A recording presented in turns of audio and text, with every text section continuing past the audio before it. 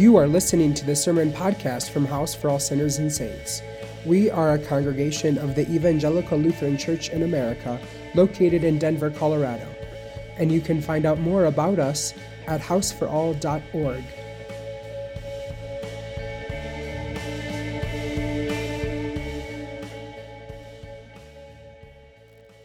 Grace, peace, and mercy are ours from the triune God.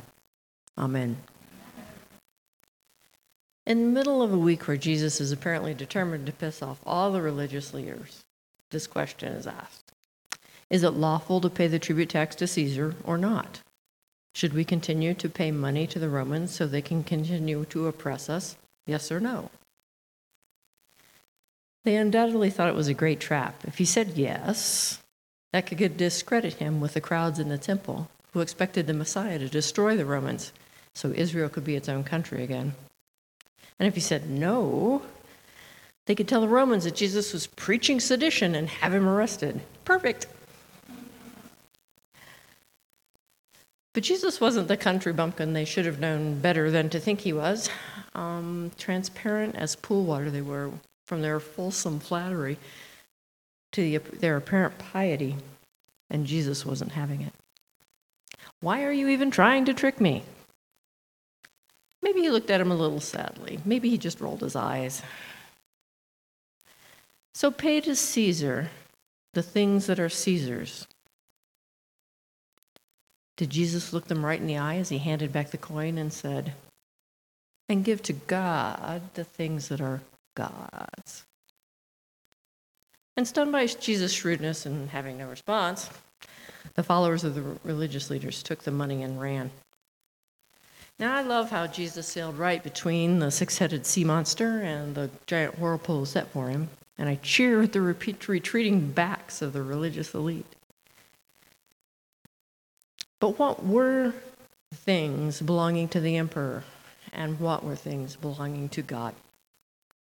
So Jesus tells the people over and over about these things. In his stories and rebukes to the religious leaders, he says, empire is saying you're going to work in the vineyard, but not doing it.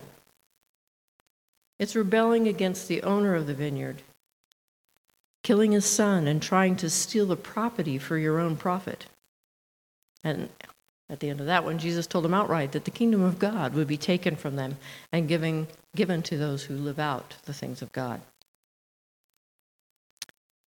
Empire is a raging narcissist who uses power and wealth to kill and devastate those who hurt his fifis, then rounds up a bunch of folks, survivors of the conflagration, to make a memorable feast. And when one person, maybe in protest, representing Jesus, refuses to wear the festive garments, that person is tied up and tossed out. Empire. Then later, after this thing happens, Jesus goes right on to calling them names to their faces, saying, you hypocrites, you blind-eyed, you whitewashed tombs, you value gold above God, outward appearance above a loving heart, legal details above justice and mercy and faithfulness. You value empire over the things of God. My own experience with empire began early, with people who used me for their own selfish needs, because of their own traumas, maybe. Among other things, this unaddressed early trauma burned into my psyche a fundamental understanding. I am alone, and no one will ever help me. I have to do it myself, all of it. And as long as I could remember, I wanted to live in the Colorado mountains, to be a writer. I ended up at Iowa State University majoring in botany and working in agronomy research. How did that happen? And while I was there, I also wanted to, began to work on my own stuff, and I wanted to help people, especially those who had, say, early trauma to work through. So I did make it to Colorado, check. And a master's program in counseling, check. But my depression and anxiety kept me from getting a practice going, spending time writing, submitting anything. And I kept ending up in a series of jobs where they didn't think they had to pay me much because of working for God. I don't know if you've encountered that. Or I was doing monotonous work in a cubicle until this literally happened. I got so bored, my performance dropped, and I had to leave. So I became a technical writer for a while. At least the word writer was in the, job title.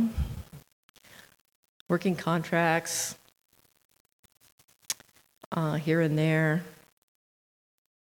And during this time, I also began practicing and leading contemplative exercises, meditation, lectio divina, poetry and journaling work. And my dream there grew to a retreat center in the mountains where I can write and help people with counseling and contemplation. All this time, my whole life, I longed for someone to help me with my dreams. I was utterly incapable of asking for help. I knew, part of my fundamental understanding of myself, deep shame, that I would be told I was weak and that if I couldn't do it myself, I deserved to fail. I ended up as a caretaker at Messiah Mountain Retreat Center, and that was kind of a check. And I thought that I had to do this all myself, right? And here I was in progress. I was going somewhere, right? It was about this time that my soul friend, Amy Mack, got sick and after a few months died. And I had no idea how to cope with this devastation. I couldn't bring myself to return to the cubicle trap. I was jobless for a year and a half.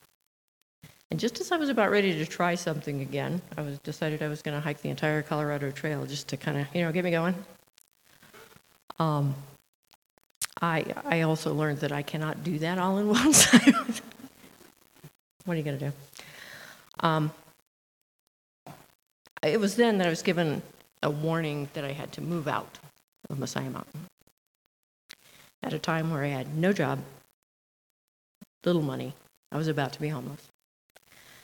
So this doing it by myself thing was not working very well, was it? I was failing over and over. But while Amy was in the hospital, a group of badass old ladies who went to half-ass gathered together to form a group and began meeting regularly to eat, drink, whatever, and laugh. I was very honored to be included in this group of rowdy and irreverent and loving women. And they supported me in my grief. And when I was faced with homelessness, these women generously took me into their spare rooms, made sure I had a roof over my head, took me to the ER when I passed out at the Christmas party.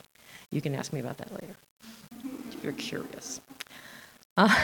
They, or rather we, are an example of what House was and is and will be, a shalom community, a place where no walls or hierarchies separate, where the water of life is available to all, and not held hostage to money or legalism, where we walk together as the community of Christ, catching each other when we stumble and helping each other up when we fall. A place where we don't have to do it by ourselves.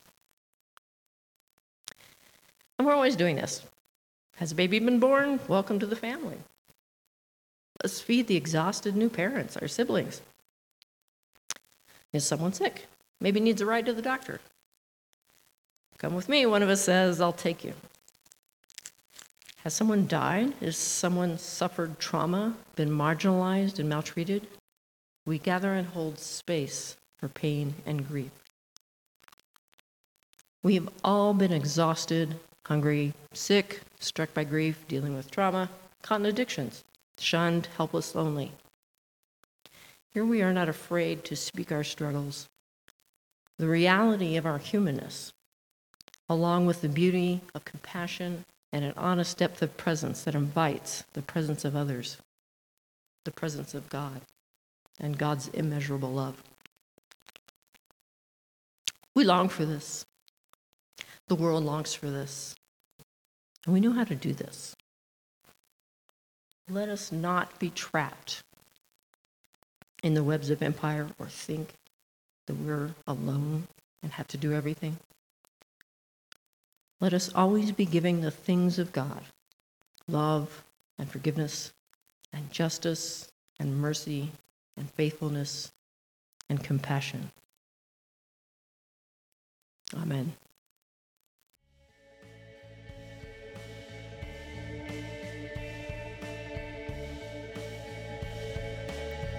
You've been listening to the Sermon Podcast from House for All Sinners and Saints. If you would like to support the ongoing ministry of our church, please visit our website at houseforall.org/giving.